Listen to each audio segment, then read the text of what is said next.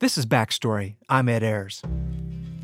In the 1930s, a Hollywood exec named Joe Breen started censoring nearly every film heading to theaters. Why would the studios allow this? Because everybody in Hollywood knew that Joe Breen was far preferable to censorship boards in states across America. Those guys were really whacked. Movies haven't been the only target of censors in American history. In 1800, President John Adams imprisoned a journalist who slandered him. He described Adams as having hands reeking with the blood of a poor, friendless Connecticut sailor. This week, Banned, A History of Censorship, from suppressing the debate over slavery to tying reporters' hands in the Gulf War with military guidelines. If those rules were followed, you couldn't cover anything or report anything. Coming up on Backstory, A History of Censorship. Don't go away. Major funding for Backstory is provided by an anonymous donor, the National Endowment for the Humanities, the Joseph and Robert Cornell Memorial Foundation, and the Arthur Vining Davis Foundations. From the Virginia Foundation for the Humanities, this is Backstory with the American History Guys. Welcome to the show. I'm Brian Bello, and I'm here with Peter Onuf. Hey there, Brian. And Ed Ayers is with us. Hello, gentlemen. We're going to begin today in the summer of 1835 in Charleston, South Carolina's post office. The postmaster, a man named Albert Huger, had a problem. He watched as large sacks of strange mail streamed into his office. Columbia University historian Richard John says that Huger was witnessing the first direct mail campaign in U.S. history. Abolitionists based in New York City, American Anti-Slavery Society, hit upon a scheme of flooding the South with newspapers advocating the immediate abolition of slavery. The abolitionists aimed to put the moral argument against slavery right under white Southerners' noses. But when slaveholders caught wind of the campaign, they were outraged. They also feared it was the first step to fomenting a slave rebellion, which brings us to the Charleston postmaster's predicament. He says to himself, oh my gosh, if I permit these tracts to be distributed, this might threaten everything in the mail. That is to say, this might encourage a mob to assail the mail en route to the Charleston office or en route to other offices. So he sees it as sort of a poison. Huger marked the bags suspicious and threw them in the corner of the post office. Maybe he thought he'd deal with the problem the next day, or maybe he knew those bags wouldn't be there for long. On Wednesday, July 29, 1835, at some point between 10 and 11 in the evening, a small group of men, identified as the Lynchmen, broke into the post office in Charleston, South Carolina, by forcing open a window with a crowbar. The lynch mob stole the bags of abolitionist tracts. The following night, the Lynchmen burned these tracts, along with effigies of 3 of the leading abolitionists, in a spectacular bonfire watched by a loud and enthusiastic crowd of 2,000, which was around 1/7 of the entire white population of the city. The bonfire solved Huger's problem, but it created one for the federal government. The Postmaster General, a man named Amos Kendall, knew the government couldn't censor newspapers streaming in from the North. But many local governments in the South had laws criminalizing abolitionist messages. So, with President Andrew Jackson's backing, the Postmaster General circulated a letter saying that local law in the South trumped the national law. The nation's first mass mailing soon turned into the first mass censorship of the U.S. mail. This made it easy for the southern state governments to enforce a sort of a Berlin Wall around the states to prevent information from entering their territory that would be threatening. The censorship stood for 25 years until the Civil War. While that was a blow for abolitionists, the act of censorship itself represented a long-term win. You see, in the early 1830s, slavery wasn't a national political issue. But after this event in Charleston, growing numbers of Northerners were outraged by the effort to silence abolitionist voices. And once it became commonly believed that the federal government was threatening civil liberties in its attempt to protect the interests of Southern slaveholders, to many thousands, millions of Americans who had no particular interest in the slavery issue one way or the other, the abolitionist issue could much more easily be re-envisioned as a defense of fundamental American values. Americans have long cherished their constitutional right to free speech, but the nation has repeatedly bumped up against the limits of that speech. Every year, the American Library Association spotlights books that are pulled from local schools and libraries. They call it Banned Books Week. So this year, we're marking the occasion by taking a look at episodes of censorship in U.S. history. We've got stories of a journalist jailed for mocking the president, censorship of a 19th century sex columnist, and Hollywood studios self-censoring to boost their bottom line. But first, we're going to turn back to the fight over censorship in the mid-1830s. After being shut out of the Postal Service, the American Anti-Slavery Society brought the issue of slavery to a new venue, the United States Congress. The group tried to keep the issue of slavery in the public eye by flooding Congress with thousands of anti-slavery petitions. Then, sympathetic congressmen would read the petitions on the floor of the House. Southern lawmakers were incensed. In 1836, they began passing a series of resolutions tabling the petitions. Known as the gag rule, the resolutions, in effect, outlawed talk of slavery on the House floor. But a small group of anti-slavery congressmen refused to be silenced. They read the petitions anyway. The leader of this group was none other than John Quincy Adams. The former president, diplomat, and senator had been nicknamed Old Man Eloquent, and he was gearing up for his final campaign. Adams regularly stood on the House floor to read anti-slavery petitions. One account from an abolitionist in the stands painted a raucous picture. Scores of Southerners on their feet, howling, screaming, calling points of order, calling for the speaker to put him down, saying, how are we supposed to stand these insults? Someone please put him down. This is Yale University historian Joanne Freeman. She describes this scene and John Quincy Adams' battle against censorship in her forthcoming book, The Field of Blood, Congressional Violence in Antebellum America. And a bunch of Southerners went and stood around Adams' chair to try and intimidate him that way. And Adams supposedly looked up and said, "Oh, so does the shoe pinch? Well, I'll make it pinch more." So Adams was in full Adams form. But the fellow watching this wrote in his letter, "I've never seen anything like that before." So this sounds like a pretty dangerous situation. Adams is stirring up. Just about every congressman is packing heat at this time. Isn't that true, Joanne? Yeah, well, a lot of them certainly are packing heat, or I don't know what the phrase is for packing or knives. canes or whatever. Yeah. One or the other. So Adams does not get beaten up, if I recall, but doesn't mean that other people are immune. Well, yeah, Adams is kind of literally and figuratively bulletproof because of who he is.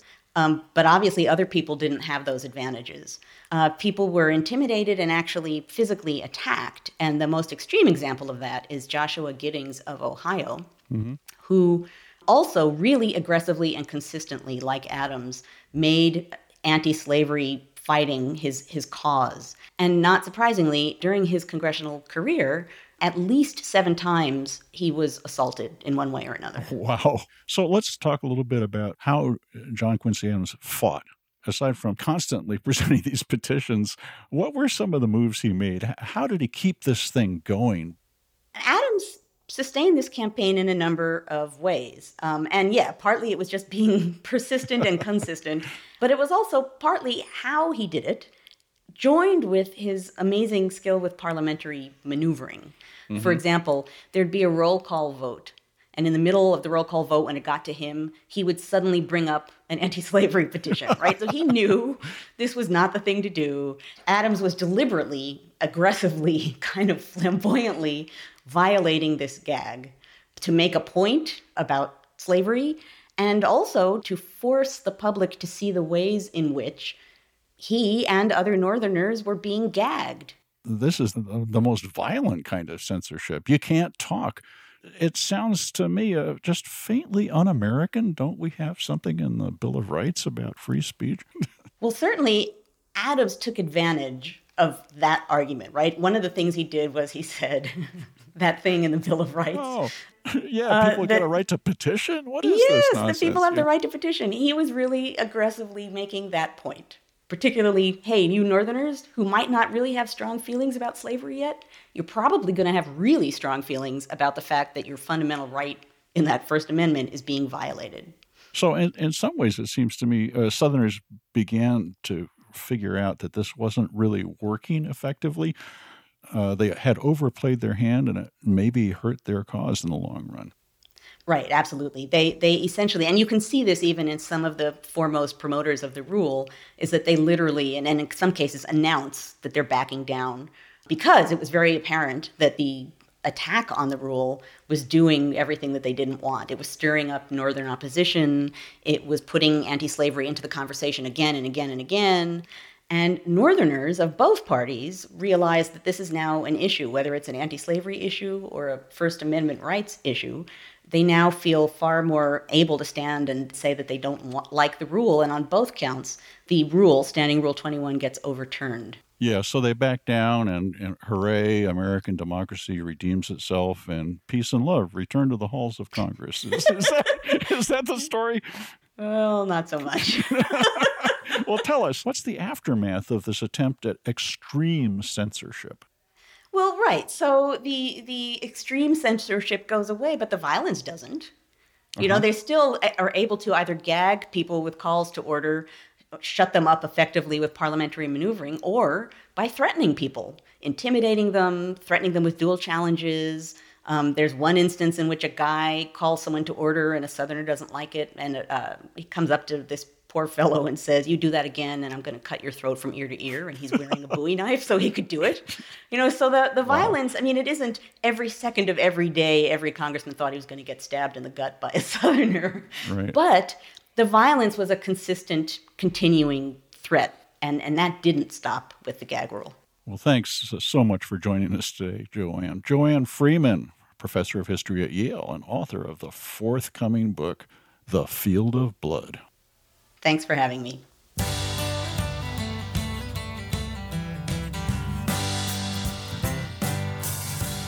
Ed, Peter, gag rule applied to the nation's rhetorical body known as windy and giving speeches forever. I really don't get that. And especially today, I think of Congress. We see them on C-SPAN. It's broadcast nationally. How do they actually keep this stuff quiet back in the 19th century? Well, Brian, the suppression of those petitions was no secret in the North because there was full reporting on the gag rule itself all over the North through the Northern press. There was a lot of focus on that single medium, the newspaper, and through that medium, the Northern public, interested or not, was forced to take into consideration what was happening in Congress. And, you know, Brian, what's interesting is the way that the white South prevented itself from letting that contagion spread within itself. In these very years that the Congress is wrestling with the gag rule, Virginia, the largest slave state, is debating whether they should begin the eventual emancipation of slavery. Nat Turner's rebellion, a general decline in the economy of Virginia, the largest slave state, led many people to wonder, is this really the future? And there's a close vote, and then as soon as that vote's over, people said, oh my God, what were we doing? We're saying all these things that are being published all over the state and all over the country. Some enslaved people could actually read this. Never again will the future of slavery be publicly debated, discussed in the South. And that is the case. So the remarkable thing to me is how for 30 years after this, the white South manages to suppress within its own borders any discussion about any future of slavery other than its perpetuation. And that takes the form of everything from tarring and feathering to actually shooting and killing people to driving people out of the South. And so the gag rule fails in Congress, but it certainly succeeds across the South as a whole. That's right, Ed, and I think it's important to remember that Southerners in Congress were bullies for a reason. It's not just that they were pathological personalities. They saw that their whole way of life was at risk, and that required both a strong defense against the outside and strong policing on the inside. And that's a combination that ends up being fateful for the future of the Union.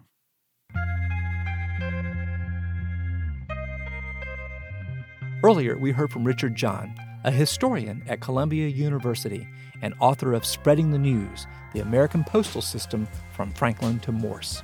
A version of that story aired in our episode on the history of the post office.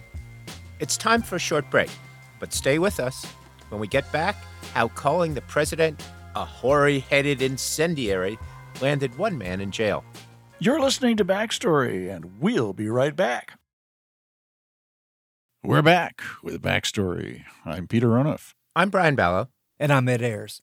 Today on the show, we're marking Banned Books Week with an hour on the history of censorship in the United States.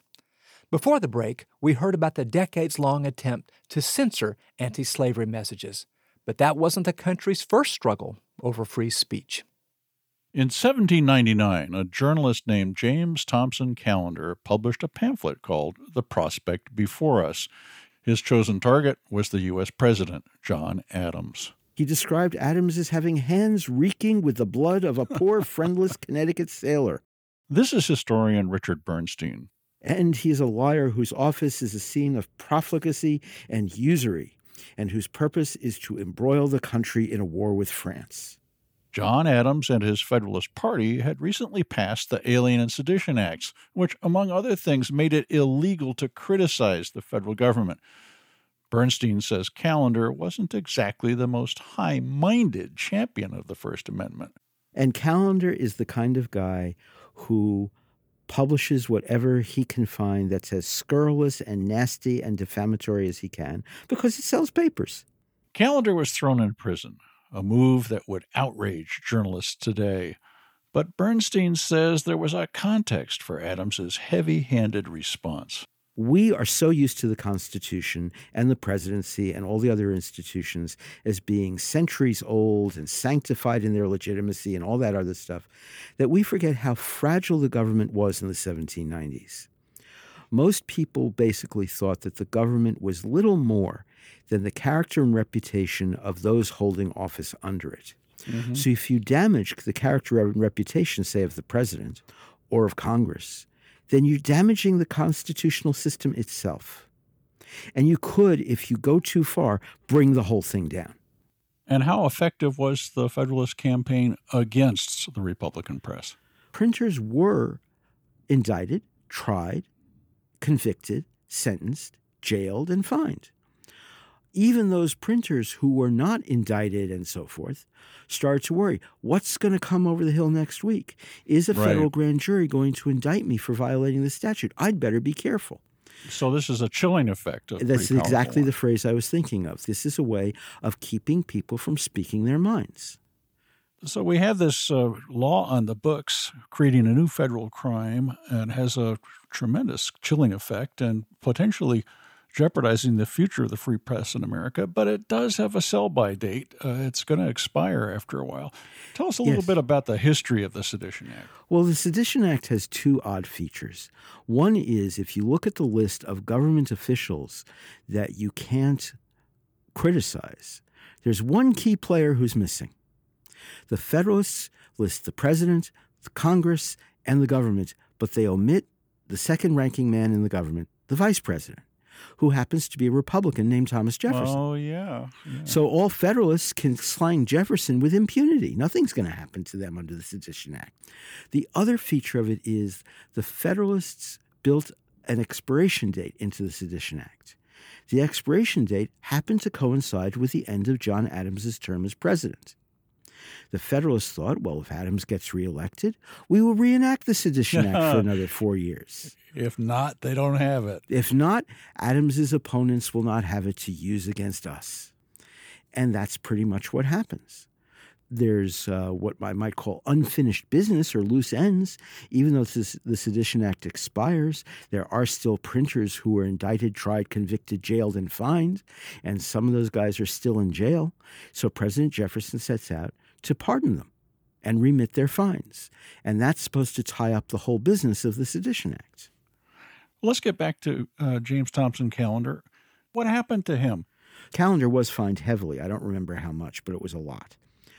The problem was it took a while for the government to remit the fines, and that made Callender angry. And Callender also felt that he had suffered quite a bit for the cause of Thomas Jefferson.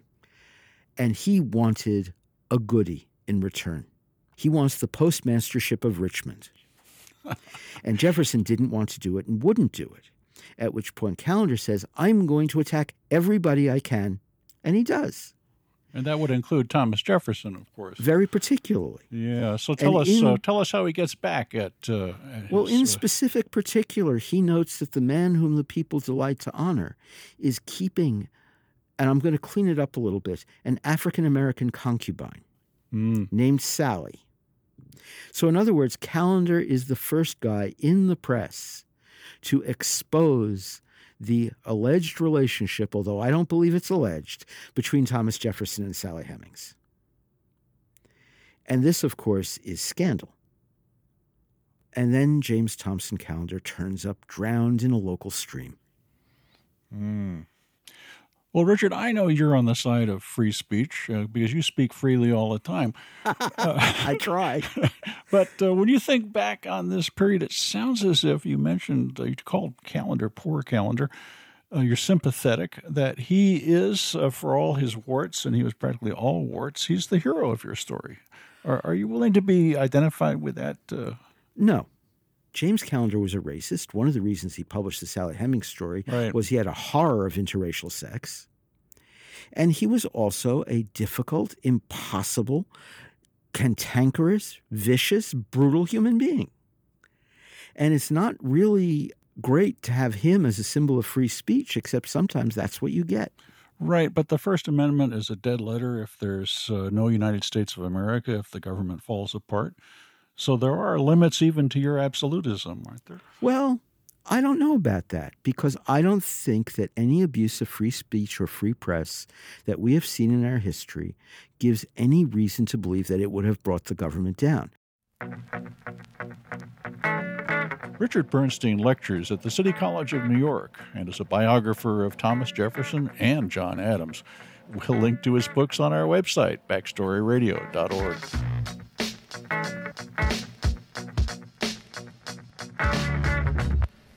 We just heard about one of the government's early efforts to muzzle political opinion, but later in the 19th century, lawmakers went after another type of speech.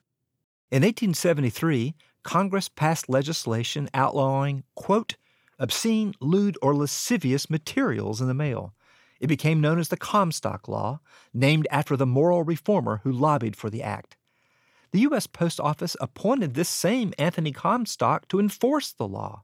That meant that Comstock and his agents could legally open anyone's mail in search of obscene material. Today, Comstock is synonymous with heavy-handed censorship. The word Comstockery is actually in the dictionary. But less well-known are the names of those he tried to silence. Backstory producer Nina Ernest has the story of one of Comstock's more colorful opponents. In the 1890s, a stenographer named Ida Craddock embarked on a new career as a couples counselor. A little Dr. Ruth, how you could improve your sex life, but also a marriage therapist trying to figure out what's gone wrong in these relationships and why there's so much estrangement in any given marriage. This is Lee Schmidt, a historian at Washington University in St. Louis. He says that Craddock was in a unique position, as there weren't a lot of self-styled sex therapists in buttoned-up Gilded Age America. But Craddock herself was unmarried in her late 30s. So when she started talking publicly about sex and sex reform, some wondered how a chaste woman would know anything about this topic. And she says, well, the reason I have this knowledge is I think I can speak of this as a wife. It's just that she's a wife of a spirit. In other words, she believed she had a husband who was a ghost. Craddock, like many Americans of her era, was swept up in the spiritualist religious movement. She believed that she had reconnected with an old love who had died, and that she was now having intimate relations with this spirit. Schmidt says that Craddock knew the public would think she was crazy, so she wrote, "How far the reader may value my testimony as being the result of my personal experience. He will, of course, decide according to his bias for or against the possibility of communication with our deceased friends beyond the grave. However, I can truthfully say that I have gained from it a knowledge of sex relations that many years of reading and discussions with other people never brought me." Armed with her celestial sexual expertise, Craddock wrote 6 pamphlets full of advice for married couples. These pamphlets supplemented her meager income. Customers would request a copy, and she would sell them for about 50 cents apiece. But she had to mail them, and that's how she ran up against Anthony Comstock and his censorship regime. He basically worked under the aegis of the post office and seized anything that he found to be offensive. This is Craig LeMay, a journalism professor at Northwestern University. He says that it didn't take much to offend Comstock. The moral reformer saw obscenity everywhere, not just in dirty pictures, but in works of art and even medical textbooks. Anytime he learned about someone engaged in some activity, whether it was an art gallery or a physician offering contraceptive services, or whether it was a book dealer, he would basically make a solicitation for services or products, and then the moment they were provided to him, he would arrest them. He basically did entrapment. Comstock claimed that he and his network of informants confiscated 160 tons of allegedly obscene material and prosecuted over 3,500 people. The eccentric Ida Craddock was one of them. Post office agents, appalled by her pamphlet's explicit references to sexuality, brought federal cases against her in Philadelphia, Chicago, and Washington, D.C. All you have to do to prove that something is obscene literature is to point to a single passage in a text and show that that passage could incite lascivious thoughts in someone. Prosecutors would read her marital advice out loud in the courtroom. In one pamphlet, called The Wedding Night, she wrote that it was a wife's duty to, quote, perform pelvic movements. Women have been so taught to be passionless, have been so taught that they try not to show any feeling. So she's trying, to get people to move. And you read that in court, you're pretty much guaranteed you're going to be seen as wildly obscene. Craddock fought Comstock by claiming that she had the protection of the First Amendment. The one that says Congress shall make no law abridging the freedom of speech or of the press. There was just one problem. For the most part, what he did, nobody thought of then as raising any kind of First Amendment issue. That's Craig LeMay again. He says the Supreme Court didn't set the precedent for our modern understanding of freedom of speech until later in the 20th century. So for Craddock and others, the most famous amendment wasn't a ready defense against Comstock and his agents. They didn't have any legal precedent to rely on. There weren't any First Amendment cases to fall back on. So they might have argued in some abstract way for a right to speak freely, but they simply would not have formulated the arguments that way, and they didn't. Craddock never won a case, but she did manage to avoid jail time, at least until 1902. That year, she relocated to New York City, and despite knowing the risks, she continued to send out her pamphlets. I think at that point she really saw herself as standing for religious freedom, freedom of the press, freedom of expression. In some ways, I think she's courting this climactic showdown with Comstock. This time, Comstock arrested her in person. She first had a state trial, which she lost, and spent 3 months in a workhouse. The prison was overcrowded, filled with vermin, and had no running water. It's after she gets out of jail for that 3-month sentence, and as she's awaiting the federal trial, that she's very fearful at this point, that because she's been tried so many times and is such a repeat offender, that she's going to get the maximum sentence. So she's got it into her head. She's going to get a 5-year sentence. She was 45, and based on her 3 months in the workhouse, she doesn't think she's going to survive in jail. Craddock lost her federal trial. She had nothing to do but wait for her sentencing on October 17th, 1902. That day, she was found dead in her apartment. Ida Craddock had sealed the room, filled it with gas, and slit her wrist. The marriage reformer left 2 notes behind, one for her mother and one to the public. I resolved that if again attacked by Comstockism, I would stand my ground and fight to the death. Perhaps the American people may be shocked into investigating the dreadful state of affairs which permits that unctuous, sexual hypocrite, Anthony Comstock, to wax fat and arrogant, and to trample upon the liberties of the people, invading in my own case both my right to freedom of religion and to freedom of the press. She stages it well. Her suicide becomes this cause célèbre among free speech activists, and they pound Comstock for, as they see it, driving this innocent, pure-minded woman to her death. It's a setback for him. It becomes one of the cases that really he has a hard time living down. And she was by no means the only one. He used to boast about people who committed suicide. When he prosecuted people and they committed suicide, he thought his work was done. He took credit, I believe, for at least 15 different suicides. Her death didn't bring Comstock down. He was on a crusade to protect American youth from obscenity, a major concern for the public. So he kept his position until he died in 1915.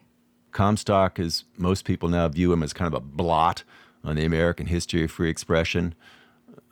Okay, I buy that. But at the same time, for most of his career, he had the support of the press, he had the support of powerful people, and he had public opinion on his side. In the 20th century, the Supreme Court would expand Americans' right to free expression. Too late for Ida Craddock. Nina Ernest is one of Backstory's producers.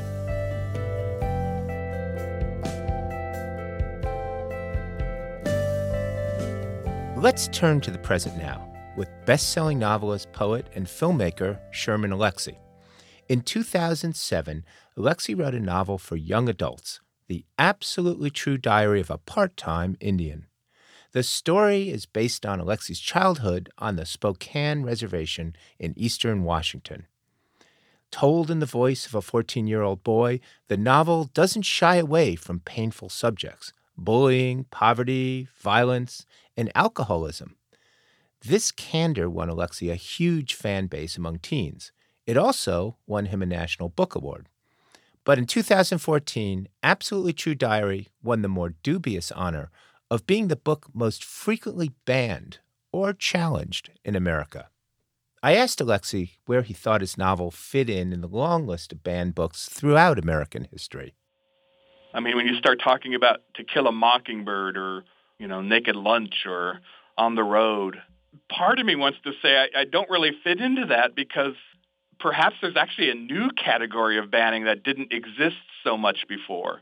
Where before I think it was about saving the whole country from evil writers. The new banning is trying to pretend kids are immature. Well, you've been very straightforward about your work being pretty autobiographical. I'm curious to know what it's like to have a book banned for something that actually happened to you. I suppose at the beginning it hurt my feelings a bit. The book is about being bullied. So when people ban the book, I see them as bullies. And actually, it's sort of a challenge. And it's also, I enjoy it because all it means is that every kid in that community, in that school, is now going to want to read the book. Well, that's true. I'm sure it helps sales. Oh, I've been a national bestseller for 8 years now. Well, who's the target audience of Absolutely True Diary? I mean, what it's come down to is a lot of kids have been reading the book who feel trapped by their communities, who feel trapped by the expectations placed upon them. African-American kids, Spanish-speaking kids, little farm town, little mining town. I've gotten letters from kids going to really, really exclusive private schools who also feel trapped by their families and their communities. Yeah, you mentioned letters. Have you gotten letters? Thousands of letters. Often in those letters, kids will confess to very difficult things happening to them. And it's often very difficult to read the letters. They end up being so confessional, but the book matters to them so much that sometimes the kids feel like it's the first time they've ever seen themselves in a book, recognized themselves in a book, and that powerful connection frees them to write. I want to ask you a question about history. Do you think that if your work was set on an Indian reservation in 1915, it wouldn't have gotten so much pushback? I mean, everybody loves, 19th century Indians. We're sad and defeated in the 19th century. Having an Indian in the 21st century means we're alive and thriving and ready to challenge you on your bullshit. Reading a book about Native Americans, opens up this entire terrible history. And I think certain parents aren't so much afraid of the content of any one book as they are that book might serve as the springboard to a much larger education by any particular kid. Well, fortunately, school kids don't have iPhones or access to the web. Well, but the thing is, they are still being told by authority figures that something is wrong. And so really, despite the fact that there's all this other information available all the time, when a authority figure is telling you something right is wrong, that is developing your moral system. That's the dangerous part about censorship. Sherman, is censorship getting better, or is it getting worse, or it's just a constant in our lives? Well, when you think about school bannings, library challenges, and all this stuff, really on a pure numbers basis, there aren't that many. There were a lot of forest fires in Washington State this summer, and it just occurred to me that what we're doing with fighting against these censorship efforts, these banning efforts, is that we're putting out spot fires. Uh-huh. We're putting out lightning strikes, because otherwise these things can grow into larger movements, into conflagrations of oppression. So each of these is not necessarily dangerous on their own, except inside that particular community. But if they start building together, then it becomes something truly scary. Sherman Alexie is the author of The Absolutely True Diary of a Part-Time Indian. It was the most frequently banned or challenged book in the U.S. last year.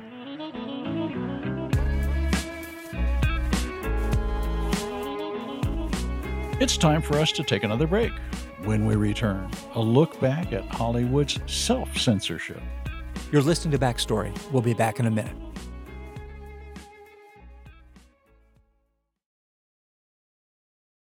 This is Backstory. I'm Ed Ayers. I'm Brian Ballow. And I'm Peter Onuf. We're talking today about the history of censorship in the United States. We've already heard a lot about the government's role in censoring the public, from jailing journalists in the 1790s to prying into mail a century later. We're going to turn now to one industry's attempt to censor itself. In the 1920s and early 30s, Hollywood producers weren't exactly shy about using sex to sell tickets. Thomas Doherty, a professor of American Studies at Brandeis University, says a classic example of silver screen scandal is the 1932 Jean Harlow film Red-Headed Woman, in which she sleeps her way to the top and is not punished for it at all. Listen, I'm on my way up to the boss's house with his mail. Why didn't his secretary do it? Don't be dumb. His wife's in Cleveland. And at the end of the film, you see her in Paris with this sugar daddy in the backseat of a Rolls Royce. She's got a mink on. And as the camera pulls back from them, you see her wink in the mirror at the chauffeur, who smiles. That ending might not raise eyebrows today, but movies featuring sex and violence chafed many collars in the American Catholic Church. Church leaders formed the National Legion of Decency in 1933 and commanded that their flock boycott theaters. Hollywood producers recognized the threat to their bottom line, so they worked with two Catholic leaders to create a production code to guide their films. The code wasn't just a list of words you couldn't say, like the FCC's list that prevents us from saying f*** and shit over the airwaves. Instead, it was a 5,000-word guideline for how to produce moral stories. Its principles of plot demanded that no plot or theme should definitely side with evil and against good. This meant instead of the main character in John Steinbeck's Of Mice and Men getting away with murder, he faces the arm of the law. The Hollywood Production Code went into effect in 1934 Thomas Doherty says the job of implementing it fell to one man. An iron hammer. And the guy who does this, really sort of one of the most important people in the history of American censorship, is a guy named Joseph I. Breen. He's the guy on the scene in Hollywood, head of the Production Code Administration, and you got to get through Joe Breen or your film does not get a production code seal, and that means it does not get distributed in the 16,000 theaters in America. Wow, pretty important guy. So what did he look like and how did he roll? He was your basic Victorian Irishman, came from Philadelphia, a very stern guy, a very strict Catholic, but nobody's fool.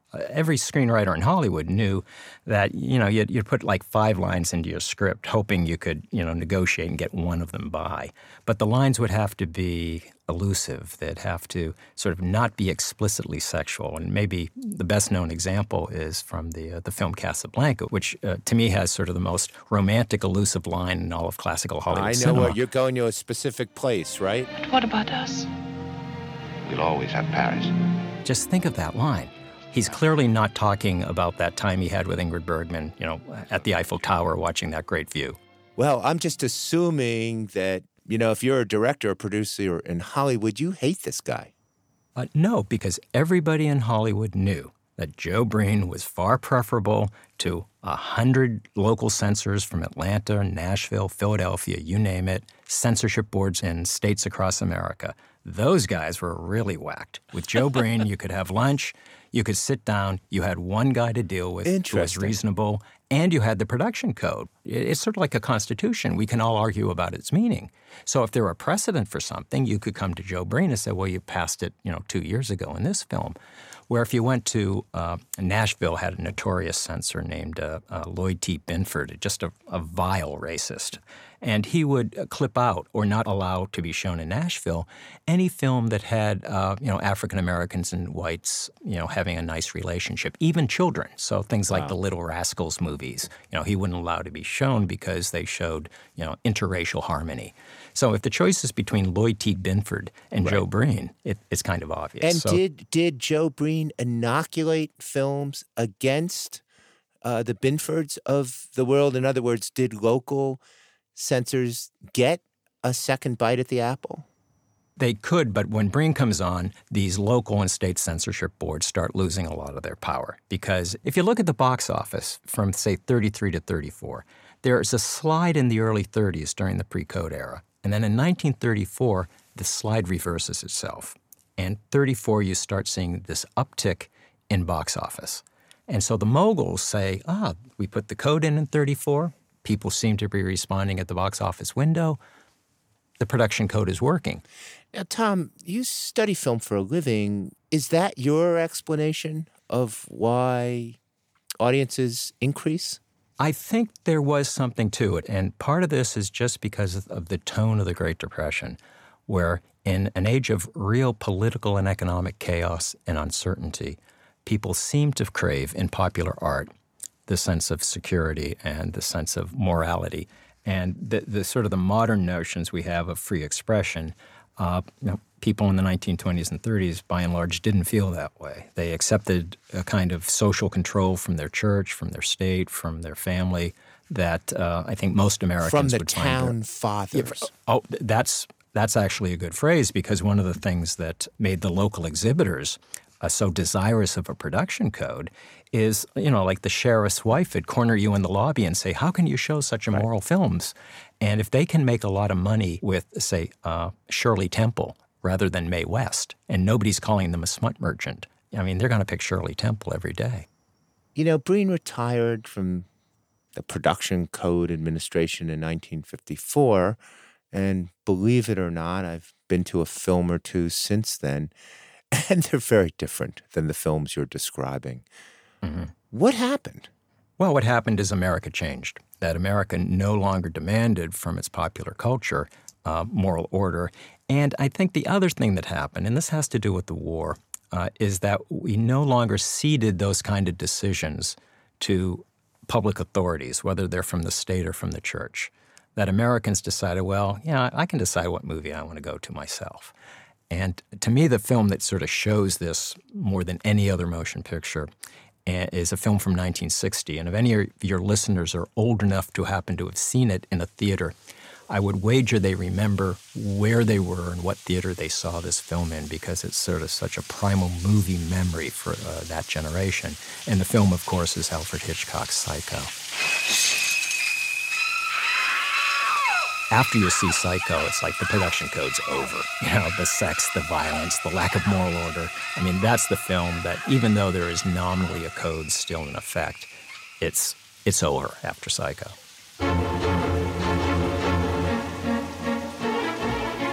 Thomas Doherty is a professor of American Studies at Brandeis University.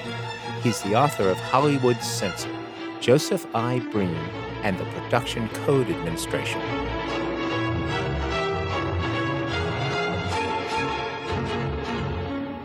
If you're just joining us, this is Backstory, and today we're looking at the seesaw between free speech and censorship in American history. We're going to end the show today with a view of press censorship during war. In many military conflicts, censorship was routine and often transparent. During World War II, the government even opened an office of censorship to regulate news reports. But we're going to fast forward 50 years when the Pentagon shifted tactics. In the fall of 1990, Joe Galloway was gearing up to cover the first Gulf War for the U.S. News and World Report. He was about to leave for Saudi Arabia when he received the Pentagon's new set of rules for wartime journalists. The rules ran 36 pages, double-sided, small type, and if those rules were followed, you couldn't cover anything or report anything. Galloway was shocked. He'd been a reporter during the Vietnam War when the military's guidelines ran just one page. Vietnam, in fact, was the most openly and freely covered war in the history of our country. The Pentagon trusted reporters would not reveal any information that might compromise national security. There were no military censors. Movement was never limited for me. I went wherever I wanted to go and generally was welcomed at the other end by the soldiers that I was covering. Dan Hallen, a communications professor at UC San Diego, says this press freedom created a myth by the end of the Vietnam War. I mean, there's different versions of this idea, but the U.S. lost the war in Vietnam because it lost its will to win, and that was the responsibility of the media. That was due to media coverage of the war. That's a view that developed after the war. Galloway insists the press never had that much influence. I wish that I could have written a story so powerful that it would have driven us out of that war, in which case there would only be 1,100 names on that black granite wall in Washington, D.C., instead of 58,290. What really turned public opinion in Vietnam was not what they saw on television and on the evening news. What it was an absolutely endless flow of bright, shiny aluminum body containers flying home to every little town in America.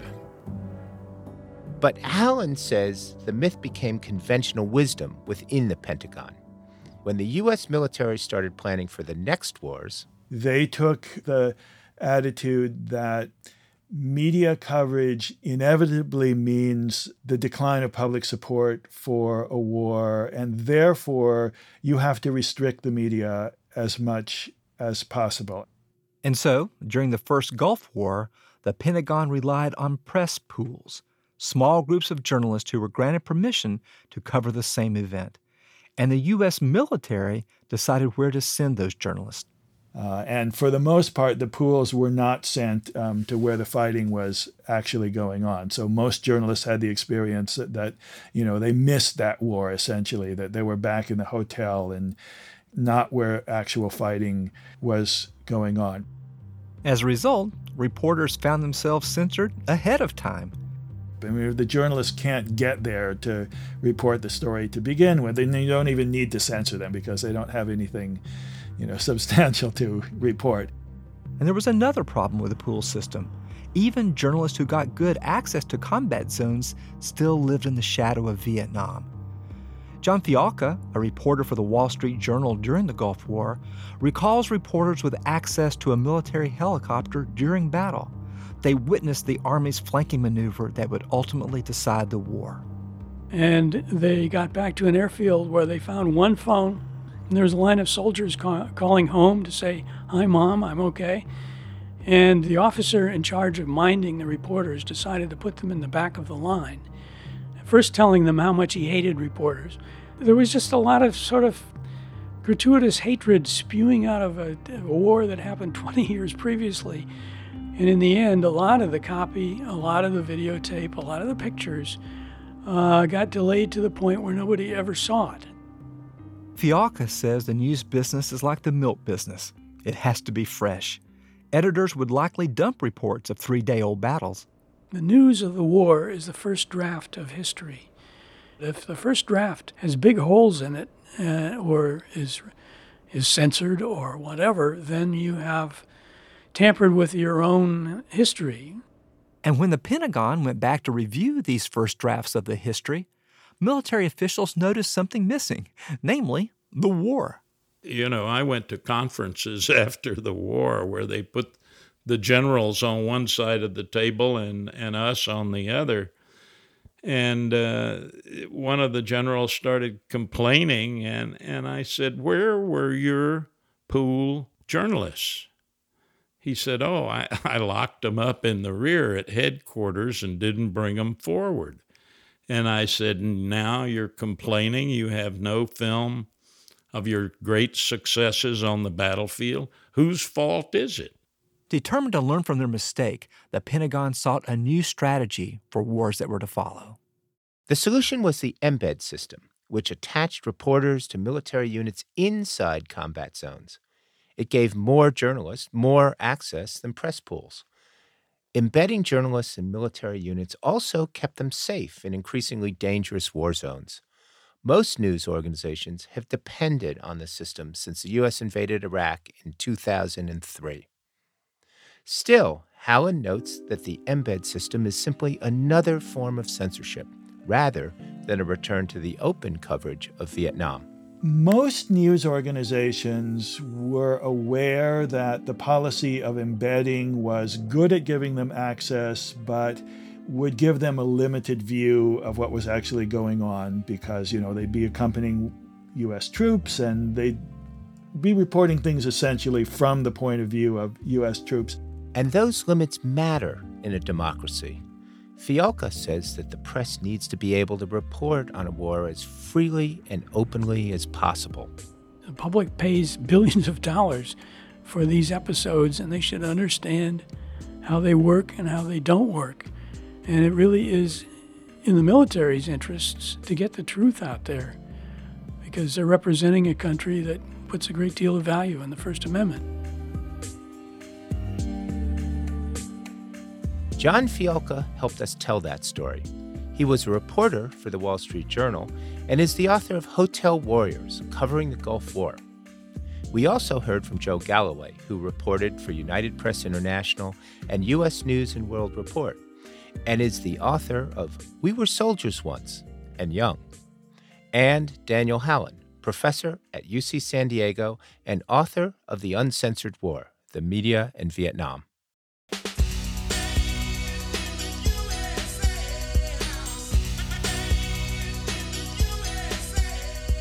That's going to do it for us today, but don't censor yourself.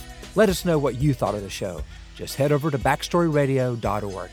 While you're there, you can help shape our upcoming shows on the history of populism in America and the history of disability. Share a story or ask us a question. You can also send an email to backstory@virginia.edu or find us on Facebook, Tumblr, and Twitter at Backstory Radio. Whatever you do, don't be a stranger. Backstory is produced by Andrew Parsons, Bridget McCarthy, Nina Ernest, Kelly Jones, Emily Gaddick, and Bruce Wallace. Jamal Milner is our engineer. We have help from Melissa Gismondi. Special thanks this week to Katie Olson and Sarah McConnell, and to Kristen Pico and Deborah Caldwell-Stone from the ALA's Office for Intellectual Freedom. Backstory's executive producer is Andrew Wyndham. Major support for Backstory is provided by an anonymous donor, the National Endowment for the Humanities, the Joseph and Robert Cornell Memorial Foundation, and the Arthur Vining Davis Foundations. Additional funding is provided by the Tomato Fund, cultivating fresh ideas in the arts, the humanities, and the environment, and by History Channel, history made every day. So listen up, y'all, to what we say. We won't be banned in the USA. Brian Ballow is professor of history at the University of Virginia. Peter Onuf is professor of history emeritus at UVA and senior research fellow at Monticello. Ed Ayers is professor of the humanities and president emeritus at the University of Richmond.